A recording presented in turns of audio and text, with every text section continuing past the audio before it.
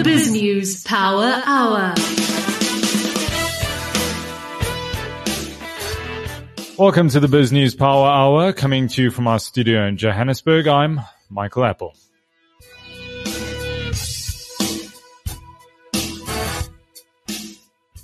It's Monday, the 31st of January, and with me are my colleagues, Justin Rowe-Roberts and Nadia Swat. They've got the latest in your news headlines and a look at what's going on in the markets. On today's program, our partner, the Financial Times, takes a look at inflation expectations, chatting to the head of one of the world's biggest sovereign wealth funds with a staggering $1.3 trillion. Then the FT has more on the Russia-Ukraine story. Will they or won't they invade? What do Ukrainians think is going to happen? Then we'll hear from Linda van Tilburg, our London correspondent, who has a fantastically South African story and what could be more South African than biltong. Then you'll be hearing my voice as I chat to the president of the SA Informal Traders Association and about rumblings of xenophobia. And then a second interview, Executive Director of Corruption Watch, Karam Singh. We talk Transparency International's latest corruption perception index. Nadia Swat, what do you think? Take a guess. In 2012, South Africa was ranked 69th most corrupt country in the world. A decade later, do you think we've gone up, down, or stayed the same? Okay, well, firstly, I'm surprised that we were that, low on the ranking. How corrupt can 68 other countries be? Firstly.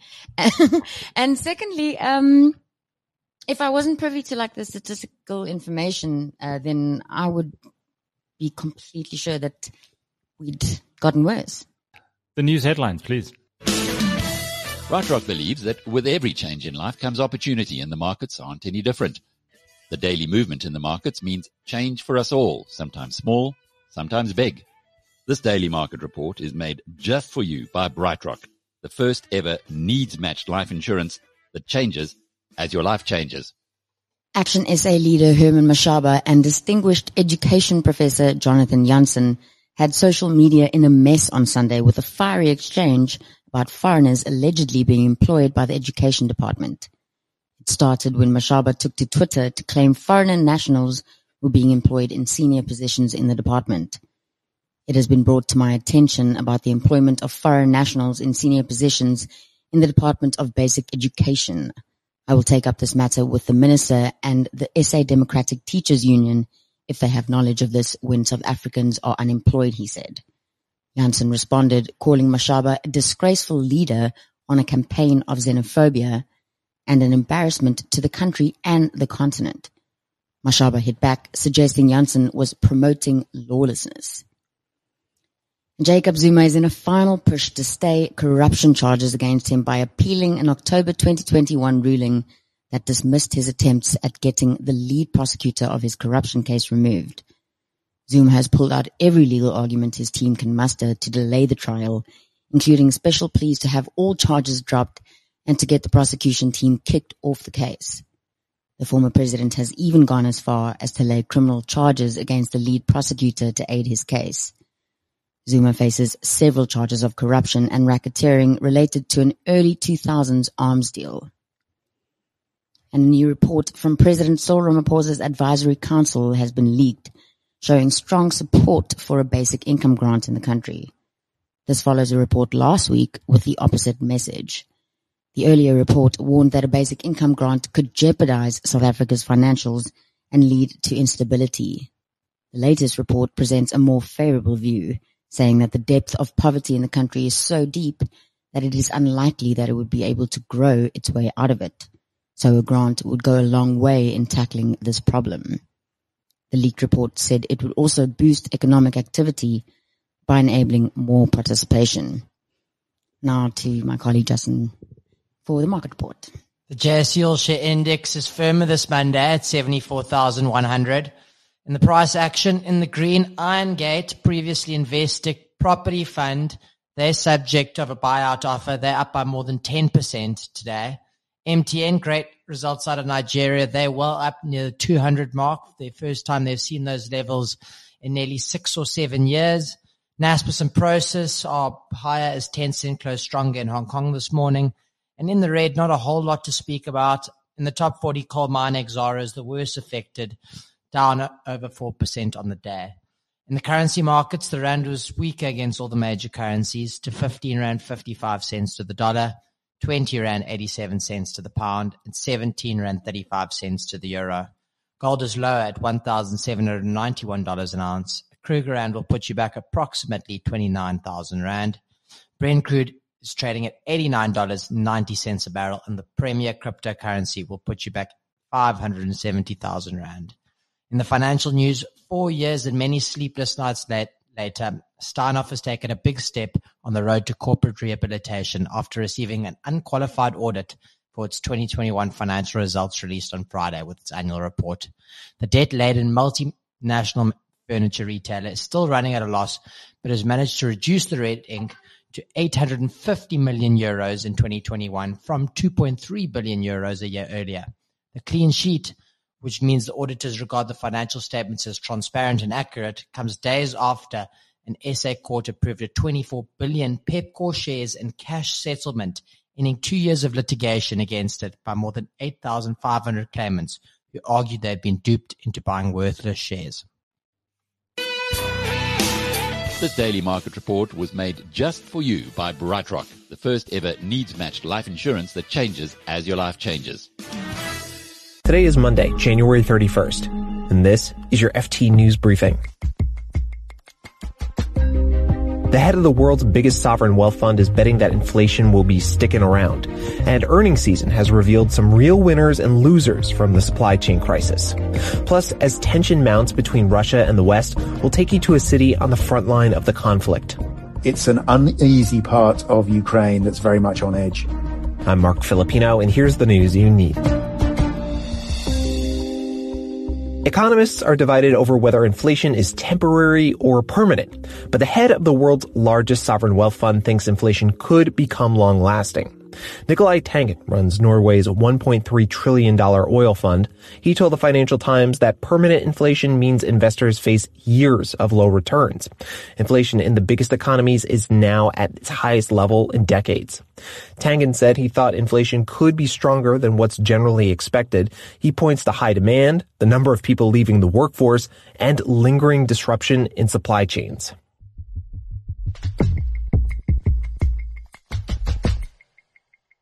Now, speaking of supply chain issues, they're playing a starring role in the current earnings season in the U.S. Many companies complained of shortages, delays, and spiking costs. Some companies have managed to navigate the disruption, others not so much. Our U.S. business editor, Andrew Edgecliffe-Johnson, starts with the winners. Well, it sounds slightly odd to say that Apple is one of the winners when it said that supply chain constraints costed about $6 billion in the last quarter. But actually, Wall Street had come to fear that it might be costing about $10 billion. So Apple has emerged as one of the winners of this earnings season. We had some pretty bullish statements from General Dynamics, 3M, the mining company, Freeport-McMoRan. But on the other side, you had companies like GE, which was hit by shortages of semiconductors, resin, parts, labor at some of its suppliers. Caterpillar, you had Mondelez, and even Tesla admitted that supply chain challenges, particularly related to semiconductors, are going to be with it for most of this year, if not into next year. Now, as you mentioned Tesla, and one of the things it's trying to do is move some of its production in-house to avoid the supply chain issues that we're talking about here. Who else is doing this?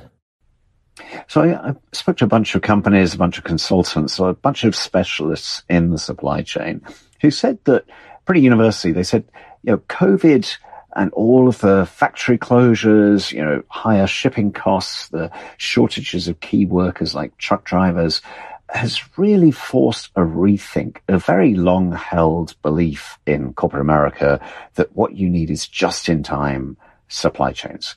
There is this shift to a new mantra of just in case. Some people call it resilience, but those are the new slogans that are gaining ground in corporate America right now as a result of these really quite long-lasting disruptions. Andrew Edgecliffe-Johnson is the FT's U.S. business editor.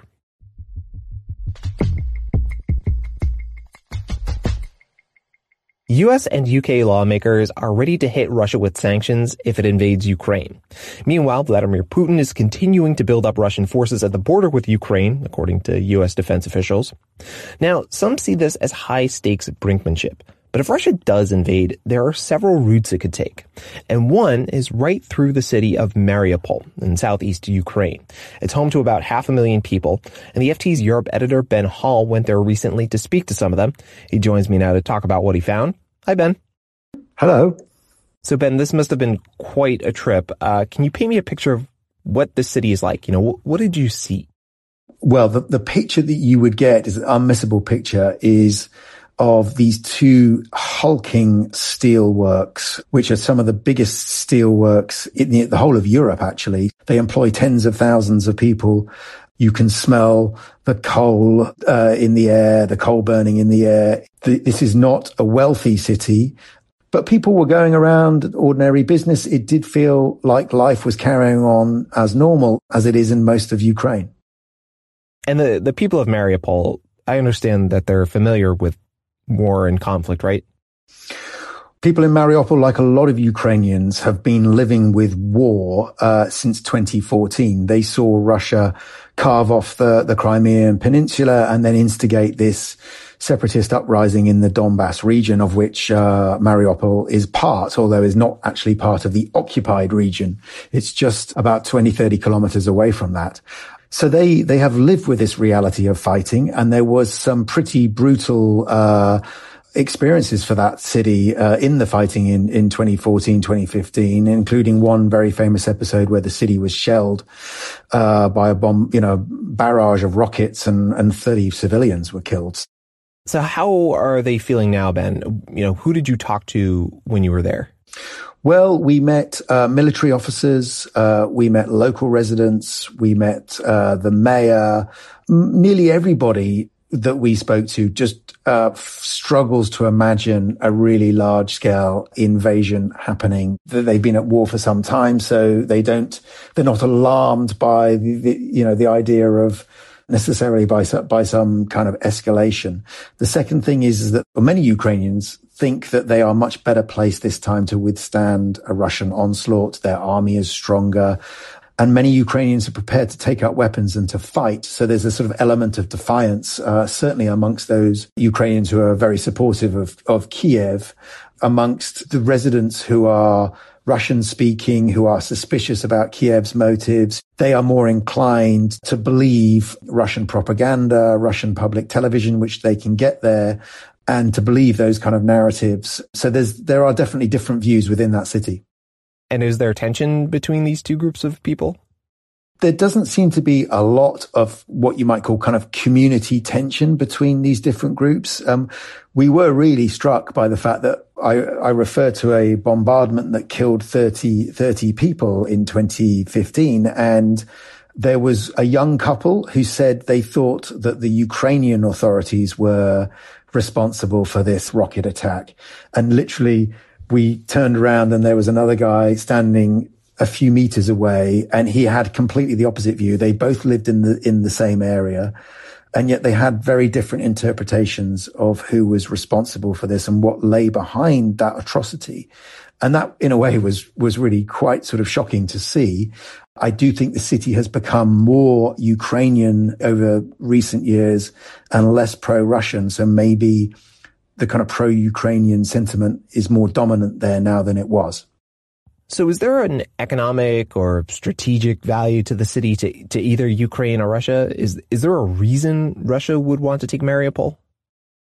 Well, the two steel mills are a very important part of Ukrainian industry, and steel is one of Ukraine's big exports, a big foreign exchange earner. So clearly, if the Russians were to take the city and take control of the city, then they could take control of those steel works and deprive Ukraine of that earnings. They could take control of the port, so they could stop the steel getting out. The port is also used for exporting commodities, particularly grain. It's an outlet to the rest of the world. And one of the possible scenarios, one of the possible intentions of Vladimir Putin is to annex the south of the country and essentially to hobble Ukraine commercially by depriving it of access to the sea. So, Ben, after visiting Mariupol, is there a sort of takeaway you have? Do you feel like you have more of an insight into the larger geopolitical moment that we're in right now? Well, only that I think Ukrainians are still very unsure about what's going to happen. They absolutely buy the argument Vladimir Putin is perfectly capable of, and in fact, intent on wanting to destabilize their country, and will try to do it in all sorts of different ways: provocations, false flag operations, cyber attacks. But the idea of a full-blown invasion really baffles Ukrainians. They don't really understand why he would need to do that, why he would take such a risk, because so many Ukrainians would be prepared to resist. The Ukrainian army is stronger, etc., etc. So there's a bit of a kind of phony war sort of atmosphere in Ukraine generally at the moment. And the government itself in Ukraine is playing down the threat of a very big offensive, because they feel that it's precisely that prospect, or that, you know, if people start to take that on board, then that will sow panic in the population. It will disrupt the economy. And those are very much the things that Putin wants. Ben Hall is the FT's Europe editor. Thanks, Ben. You're very welcome. You can read more on all of these stories at FT.com. This has been your daily FT News Briefing. Make sure you check back tomorrow for the latest business news.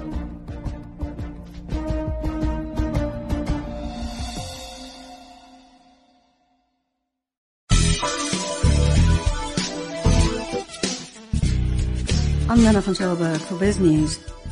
There is an American company called Strive that is selling biltong in the United States, and it is determined to grab the market share of jerky, the American equivalent. Strive is marketing biltong as a healthier meat snack, and they have raised nearly 1 billion rand for expansion.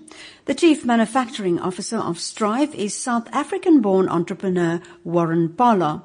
Paulo started making biltong for his company Brightime in his garage, joined forces with Strive's founders, who have also bought another biltong company called Biltong USA. Well, joining me now is Warren Pala from Oklahoma. Warren, how do you plan to take control of the market in the USA? So, Linda, it's something that both Joe Oblas, one of the founders of Strive, and myself agreed on in our first meeting. We would like every American to try biltong, because we both know as soon as they do, jerky's done. It's just about as simple as that. So, like your intro, thank you for that. Basically, started the company in 2005, my little Brightime company in my garage, just because I missed biltong. I couldn't find it here, and what we could get was jerky. It was not comparable. And then, spent a lot of money and a lot of time figuring out how to navigate the US system, the snack market, the RTE, the CPG side, the food safety is the piece that really consumed me. And after I got my USDA approval and grant, I still couldn't get traction in CPG.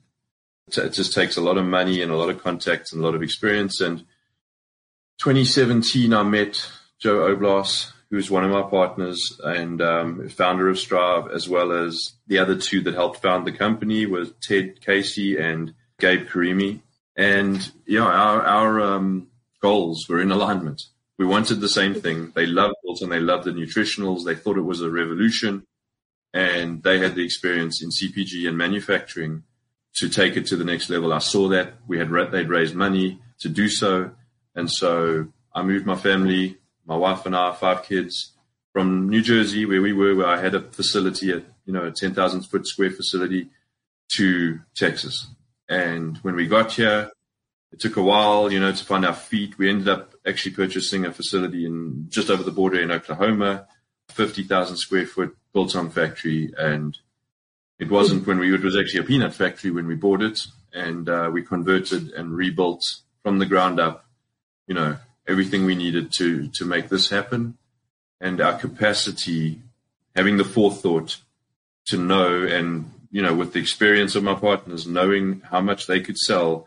Right now, we've been essentially doubling every year since I got here. And the sales side, that is thanks to my partners. And that capacity was already baked into the cake here. So that confidence up front to build a facility that can, take us from 12 million to 28 million to 38 million to 50 million to our revenue is growing at the moment, and it grows every day. But I think we have 36,000 doors that sell our biltong products. Sure. When you compare that to South Africa and what kind of market, you've got a massive market. So are you trying to sell it as a health product?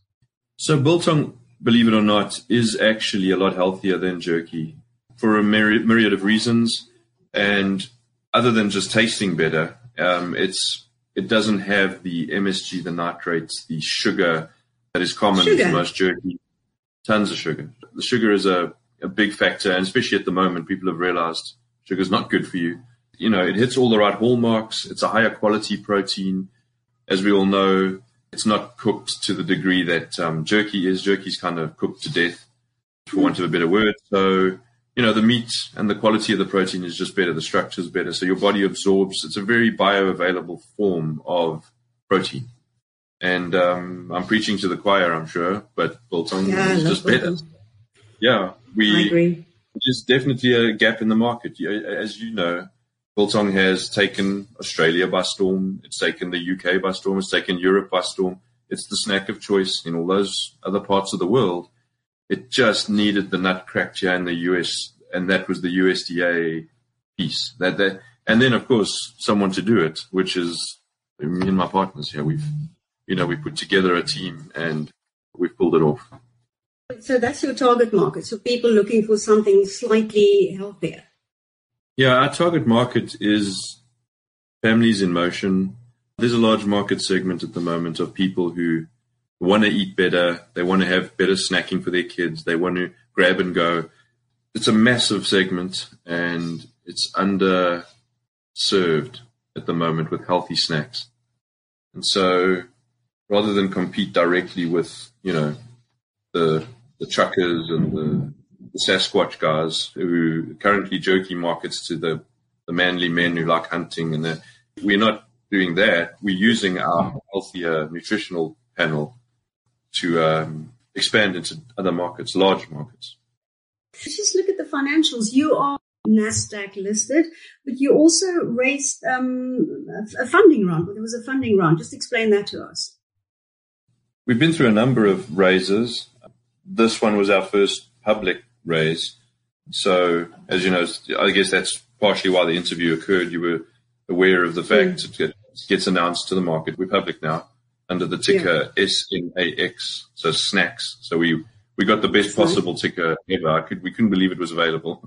When it came available, we were like, that's the one. But there are certain capital requirements that we have based on the growth.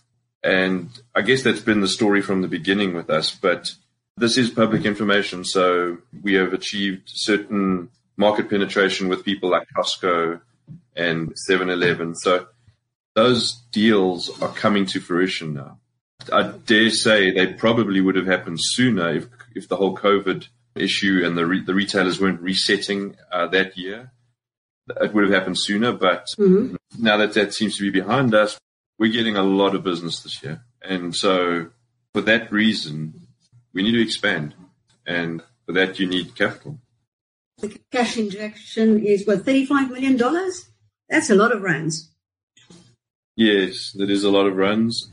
But to put that in perspective, we have a Costco deal I'm currently working on now, the Costco piece, which would need working capital right there of 10 million. So I know it sounds like a lot of money, but we've got to buy the meat and we've got to put it through the system and we've got to send it to Costco, and all of that cash flow has to be there, or we'll end up getting paid at the end, But for right now, we need some runway.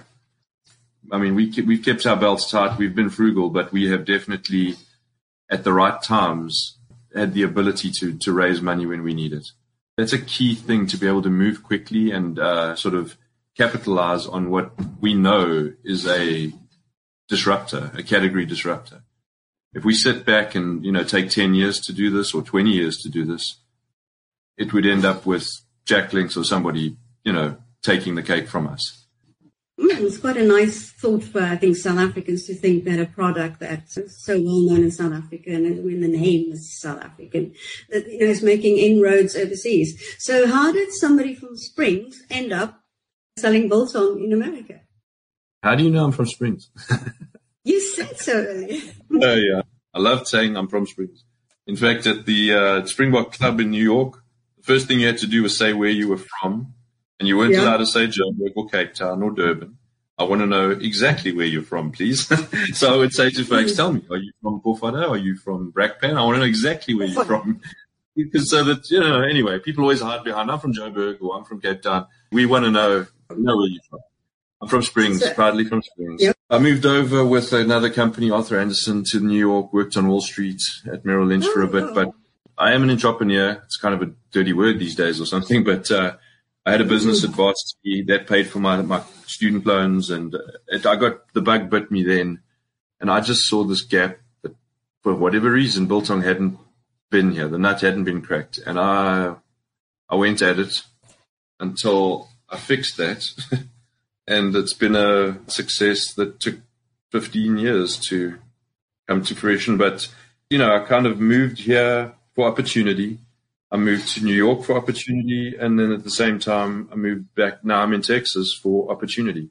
There's just way more opportunity to be here with this group of partners and make this product that we all love and make, the name of South Africa and the snack. It's just good. It feels really good to have our heritage succeeding in the American market. It's wonderful. Do you use the fact that it's South African, do you use that in your marketing? Interestingly, I learned early on that that's not always the best way to approach it. Just because the word biltong is difficult to sell, you got to educate them, the Americans on that, or educate the public. Same with Drovor's. Even the name of the company, Brightime, was horrendous. 2 A's and an I with 3 vowels. People they'd fall over before they even could say it. So you learn pretty quickly, but you can see Strive, we have biltong snacks. We still sell it as biltong, but we've also figured out that the better way to do it is to take the category of air-dried beef, which is what the USDA designated as, and you can expand into various sort of the Hispanic markets, the Spanish, there's a bunch of other places where they do air-dried beef. We have the USDA approval to do it, so we're expanding the category. Is the short answer? Yeah, that's fine. And I believe you have Drovor's, but you call it biltong slabs. No, the slabs are the sticks that we call sticks in South Africa. We call them slabs here. Okay. And then the Drovor's we call sticks. Yeah, Drovor's. Stick. Yeah, I'm an anomaly around it because it's just slabs don't come naturally to me, but it's a slab of meat and a stick of meat. So yeah, I've had to change my own terminology, but that's how it works better in this market. But it still tastes the same. Still tastes the same. Or did you tweak the recipe? So the recipe is my wife's family. Mm-hmm. My father-in-law taught me how they make it. They're Zimbabwean, originally South African, but there's a heavy Zimbabwean influence, and the way it's made there was just slightly different to how all the butchers in South Africa make it. And I took that and kind of expanded, commercialized it eventually. And that's what this has become. So, I'm eternally grateful to my wife for helping me with Brightime through when we were in the garage and growing to that other facility. She took over the food safety pieces. While the kids have all worked in the business, you have pictures of them when they're 3 and 5 years old with the hairnets on and doing, sorting packets. And it was very much a family business until we came down here to Texas when it became commercial. And we have 80 people right now, and that's expanding as our second shift expands. The company total, I think there's 130 odd employees right now.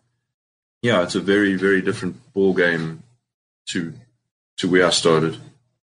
Well, good luck with that. And, I don't know about you, whenever I see a rooibos, when I see, South African products doing really well, people in the UK often think Nando's is Portuguese. No, it's not. It's South African. And it's lovely to know that there's another product that has South African roots and, is a product that we all love and care for. So, good luck on your journey. Thanks so much for speaking to us. Thank you. And I just want to say thanks, like I say, to everyone who's helped me along the way.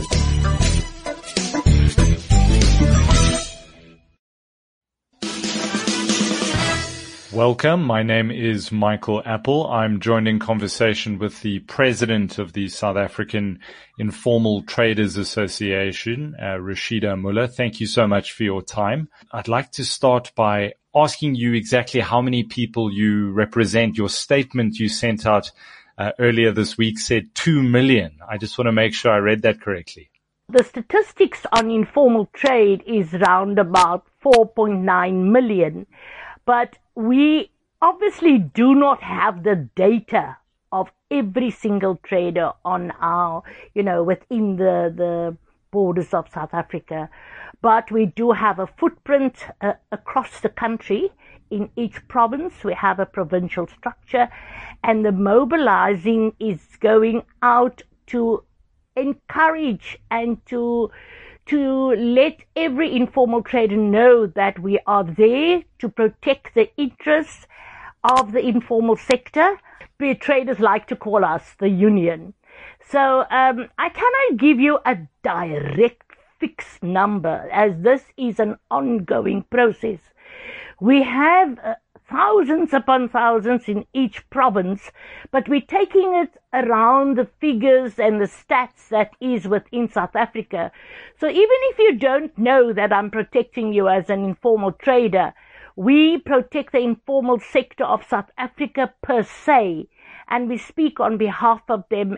In your statement, you said that, quote, Home Affairs, DIRCO, that's International Relations Department, and the SAPS are the institutions which have the authority and responsibility to intervene in issues like we saw last week involving political parties going around to businesses.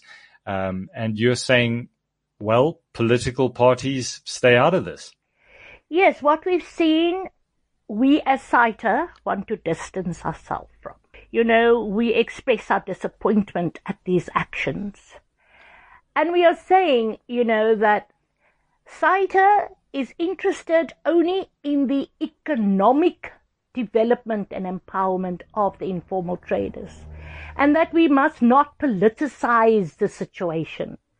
And therefore we call upon the government institutions to do what is correct, but to work with SAITA in collaboration, so that we can get into an indaba to look at what are the best solutions to see to the growth because of the high unemployment, and also to see that the environment that within which we operate is one of peace and contentment.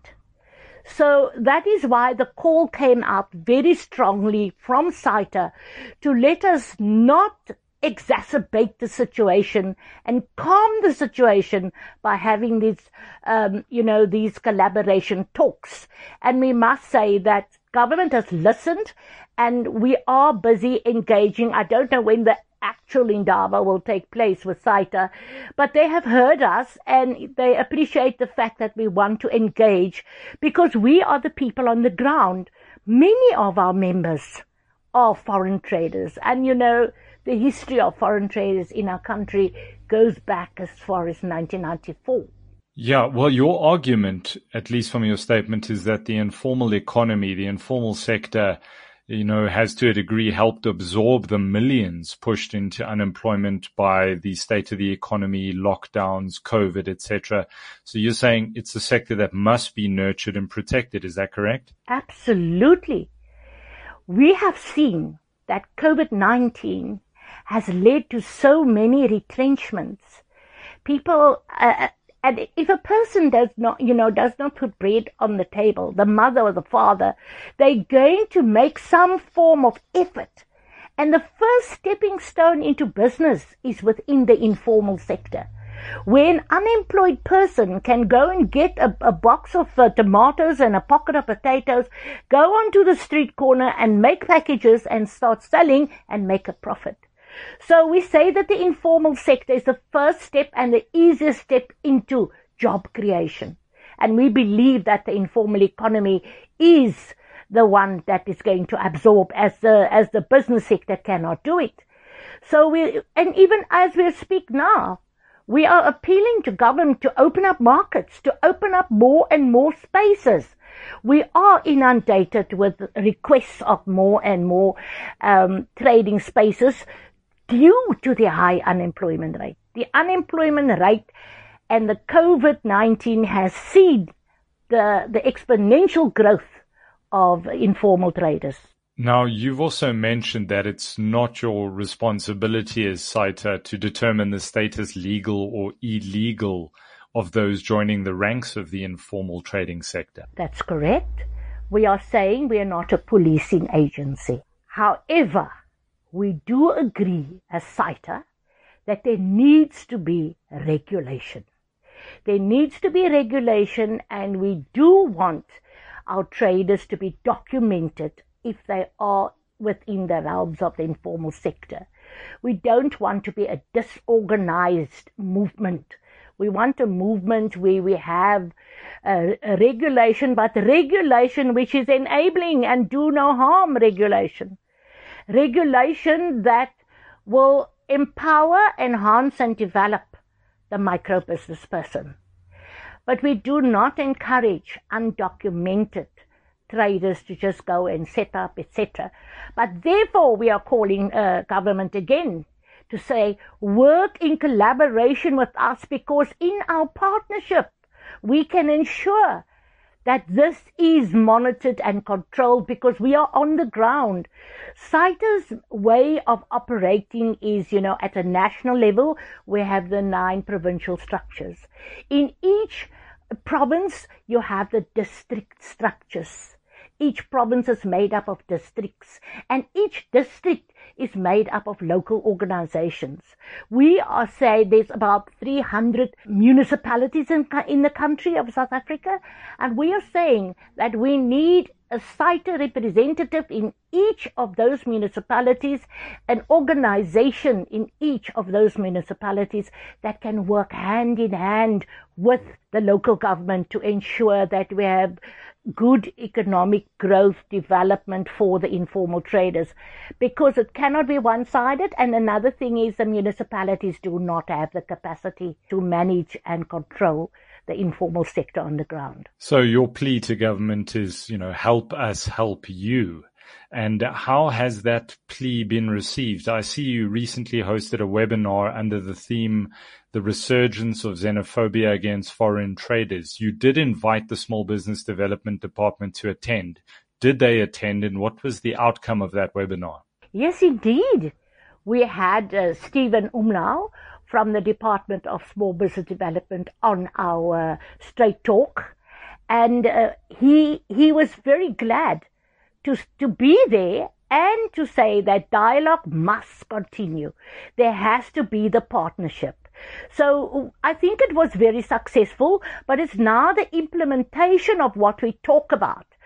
We are so tired of talk shops when we go into meetings with government, local government, provincial or national government. We are saying, let's get down into the nitty-gritty and get the MOU signed, or the MOAs, the Memorandum of Understanding or Agreements signed between SAITA and government, so that we know what our role is and what government's role is, and together that partnership will be able to then monitor and evaluate, as we grow and as we achieve better results. So yes, indeed, it is high on our agenda that government, and in particularly, Michael, you need to understand that the landlord of the informal trader, generally, basically 80% is the municipality. We operate in every corner of public space, and this public space needs to be managed correctly. And therefore we are saying, manage it with us as your partner, because then, there'll be better understandings, and we will be able to put on the table our concerns. Government can put their concerns on the table, and together we can come to solutions that will benefit both. There was a 4 billion rand budget allocation by the government last year. I think it was to stimulate rural and township businesses. Have you seen that money filter through at all? Oh, yes, I'd rather give you a little giggle there. It's difficult. We, as SAITA, have engaged SAITA and SEFA and have indicated that, we need to track. We need to track where this 4 billion is going to, and we need to ensure that our membership they are getting access to this money.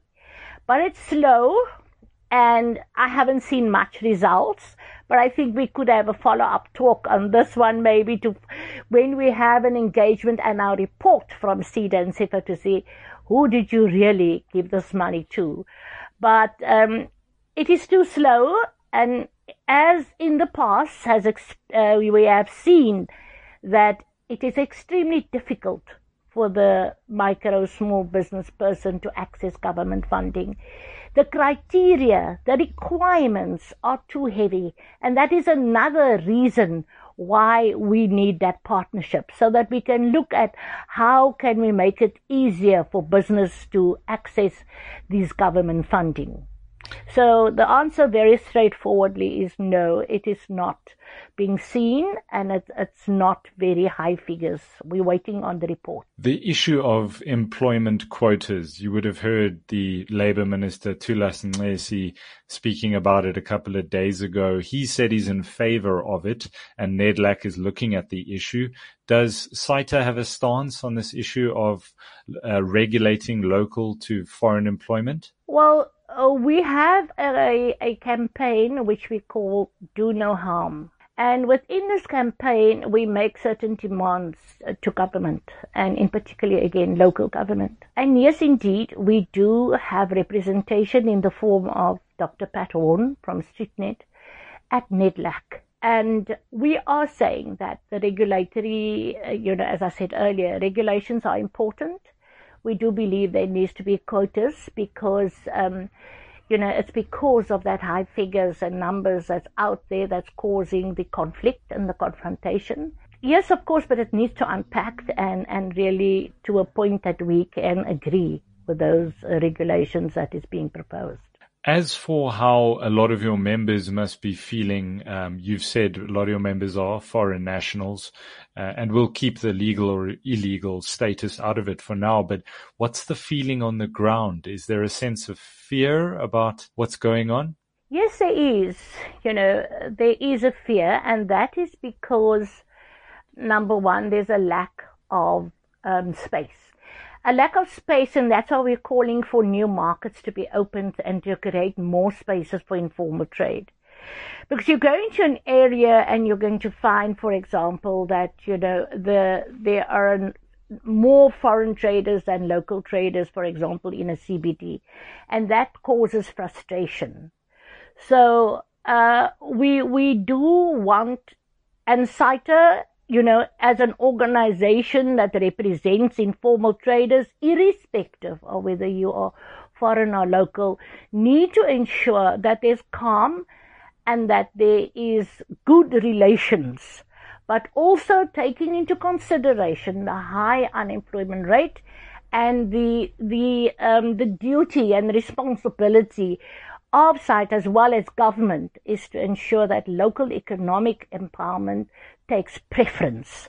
So, but we are allaying the fears by, speaking the voice of, friendliness, partnership. We're all in the boat together. We all want the same thing. So let's work together to have that harmony and create more markets so that everybody who is in need of a space to trade will be accommodated. And we are looking at the management of the open public spaces with government. Rashida Muller, thank you for your time. It's a pleasure. Thank you, Michael. Hi, welcome. My name is Michael. I'm joined by Karam Singh, Executive Director at Corruption Watch. He is joining me to chat about Transparency International's latest Corruption Perception Index, the CPI. Just to be clear, this is something that looks at public sector corruption on a scale of 0 to 100, where 0 is squeaky clean and 100 is rotten to the core. Mr. Singh, thanks for your time. A decade ago, we were sitting at 69th in the world on this list. How are things looking for 2021? Well, there hasn't really been that much movement. I mean, there's two rankings. There's the rankings in terms of the countries that you've referred to, and then the ranking on the scale. And I think our score is about 44. And what we've seen over a 10-year period is not a lot of movement in terms of the perceptions, either much worse or much better. So the picture that's being painted is one of sort of stagnation when it comes to our progress in the fight against corruption. Well, one thing that all presidents have in common is they love to speak about their fight against corruption. I was looking through some old State of the Nation addresses by Mr. Zuma, who just coincidentally happens to be in court today. But he said in 2017, quote, "The fight against corruption continues." Then in 2018, you have President Ramaphosa saying, quote, "This is the year in which we are going to turn the tide of corruption in our public institutions." Sigh. Are we a country of empty platitudes and sloganeering, Mr. Singh? Well, I mean, I think there's an element of that, unfortunately, which is part of our body politic. And you make a good point. I mean, we have a state capture commission that's issuing reports now, and we have a record of 10 years of state capture, which happened under the hand of Jacob Zuma. But we know that throughout that period, Jacob Zuma would make very strong statements about the commitment in the fight against corruption. I note he signed quite a large number of SIU proclamations to initiate investigations into corruption. So I think it's something that we flagged, that there is this gap. The so-called new administration has been in for, since 2017 now. And while we have seen some progress, reestablishing institutions of our democracy, particularly I'm thinking about SARS, to a certain extent the Hawks, to a certain extent the National Prosecuting Authority, despite getting some of those institutions onto a better wicket with new and invigorated leadership, we've seen a host of new corruption scandals in this period, unrelated to the so-called era of state capture, such as the PPE procurement corruption that we've seen over the last 2 years. So it's not clear that we're in a new dawn. It's not clear that we've turned a corner. And it's certainly not clear that we're matching our actions and our progress with the kind of rhetoric that we hear. Yeah, well, you beat me to my next question. And that was, you have no greater illustration of how rotten the entire procurement system is in the public sector than the finding by the SIU that over 60% of government's procurement spend on PPE was found to be irregular. The looters looted. Was it naive of us to think that there would be a sense of conscience, a sense of morality that would prevail at a time when a pandemic was wreaking havoc on the country and the world? I think it was naive, I think our experience, unfortunately, particularly, at least over the last 20 years, is that whenever a significant amount of money is being mobilized by the state to address an issue, that there's more than leakage, that there's actually a kind of systemic attempt to redivert that money into different, private hands. We've seen this going back to the arms deal, which was in the first administration of the first democratic government in South Africa, going back to the 1990s. And, we can now chart a period of time where we've known what's required. We know how corruption functions. If you go back to SIU reports going back over 10 years, they can tell you that procurement was a huge area of vulnerability. So we've known the issues for a long time. We haven't put the right measures in place. We haven't taken the right actions. We haven't built up the right capacity within the state to really address the problem as we understand it. So hopefully there's some new impetus with the findings of the Zondo Commission, but there's still so much work that needs to be done before we can even begin to think that we are addressing or winning the fight against corruption. I read about the National Anti-Corruption Strategy, NACS, adopted in November 2020. Is it being used as a paperweight somewhere? Is it sort of yet another document, strategy, a policy that we've come up with that actually has no tangible impact at all? That remains to be seen, Michael. There was a lot of time, a lot of effort put into the development of this strategy. It was approved by cabinet.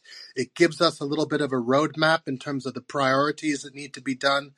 But everything just seems to move so slowly, when it comes to making the big decisions, when it comes to a real law reform or real institutional reform, it seems that the can forever gets kicked down the road, and we have a 2-year advisory committee before we then get an independent anti-corruption agency. We just can't afford to wait, because we've got the next PPE scandal just around the corner. So I fear that politics, particularly factional politics within the governing party, casts a big shadow over these commitments.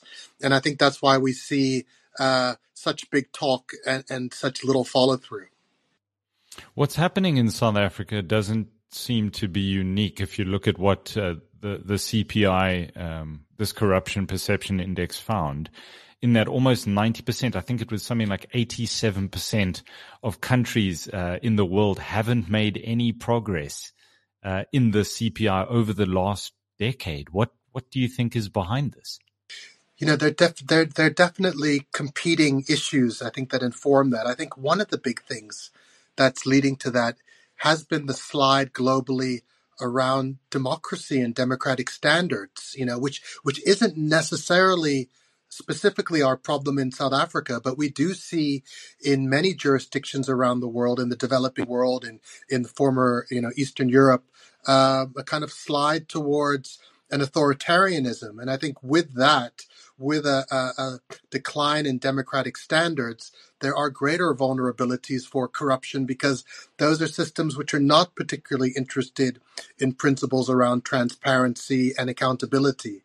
So, where we see politicians kind of amassing personal power, I think we know that along with that comes some of the corruption challenges. So I think that's a big phenomenon of the recent period. And it's something which we need to be mindful of in South Africa because we can't rest on our laurels and think that we have a democratic state and a democratic constitution which is stable and which also doesn't come under pressure and come under threat from different forces, whether that be threats on independent media or the type of attacks that we see on the judiciary. Two of the pillars, I would say, of our current constitutional dispensation. Now, you as Corruption Watch have mentioned the sterling work done by the State Capture Inquiry and shining a spotlight on corruption within the public sector, private sector, yes, but public sector in particular. Has it been followed up by prosecutions? It's a bit of a rhetorical question. I'm sorry about that, but has the NPA been up to task here? Not yet, Michael. And last week, in fact, the National Director of Public Prosecutions had a briefing session with different civil society organizations. And, there was a very strong tone coming in that from the NPA of mea culpas, of apologies, of kind of trying to sensitize us in civil society around the real challenges that they face. I remember when Hermione Cronje came in as head of the Independent Directorate, she and the national director spoke about the challenges of recapacitating the institution, of kind of fixing the plane while you still needed to fly it. So I think we are sitting with those kinds of challenges, and the MPA has its work cut out for it, but we've received all the assurances that these are cases which will be prioritized. And again, the MPA really has its work cut out for it, and we would expect to see some progress in this space over this immediate period coming up.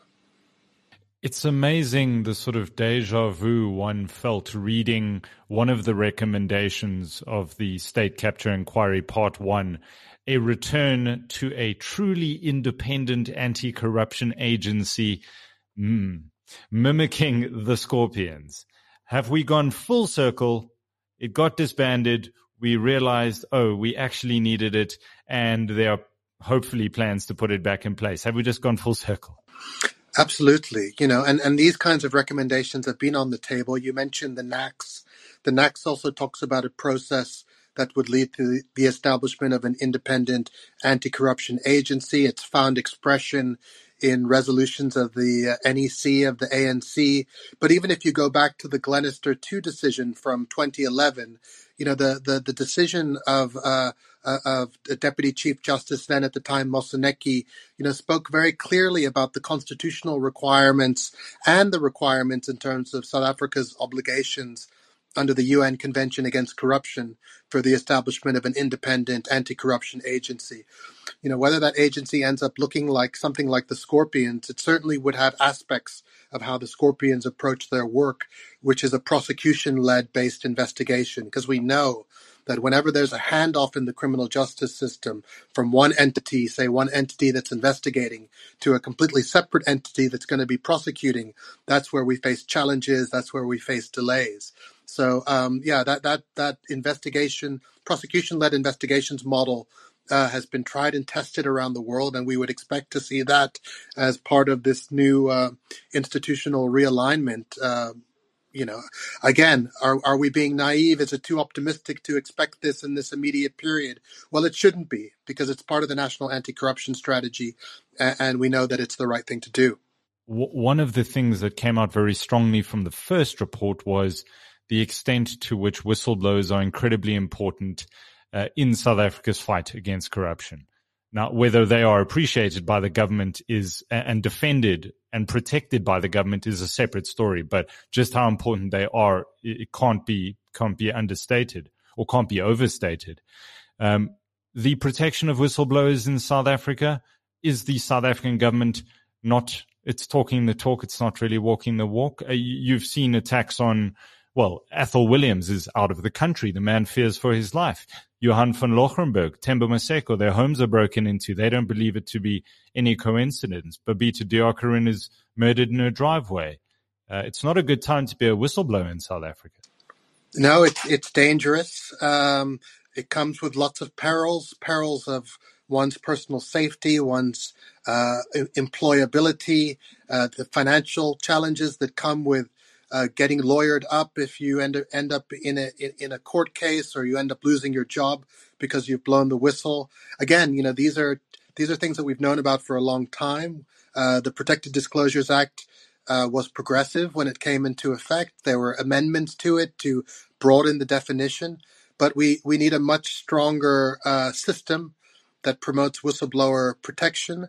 And, we're even beginning now to see the types of recommendations around thinking about how we can incentivize whistleblowing, that if we have a regime where we're able to have civil recoveries as a result of corruption investigations that are the direct result of information that's provided by whistleblowers, that there should be some kind of mechanism within our law to provide some type of compensation to whistleblowers in those circumstances. These are very coherent recommendations. The other recommendation around having an institutional home. Now, if I'm a whistleblower, knowing that there is a place that I can go within the state where I can I can be safe, where my complaints can be received, where there can be an assessment of my safety, and where required, I can receive those additional protections. So yeah, I mean, that's got to be on the table in terms of our broad approach to the types of anti-corruption reforms we want to see going forward. Karam Singh, Executive Director at Corruption Watch. Thanks so much for your time. Well, thank you for joining the BizNews team this Power Hour. We'll be back again on Tuesday. Thanks for listening. You've been listening to the Power Hour, brought to you by the team at BizNews.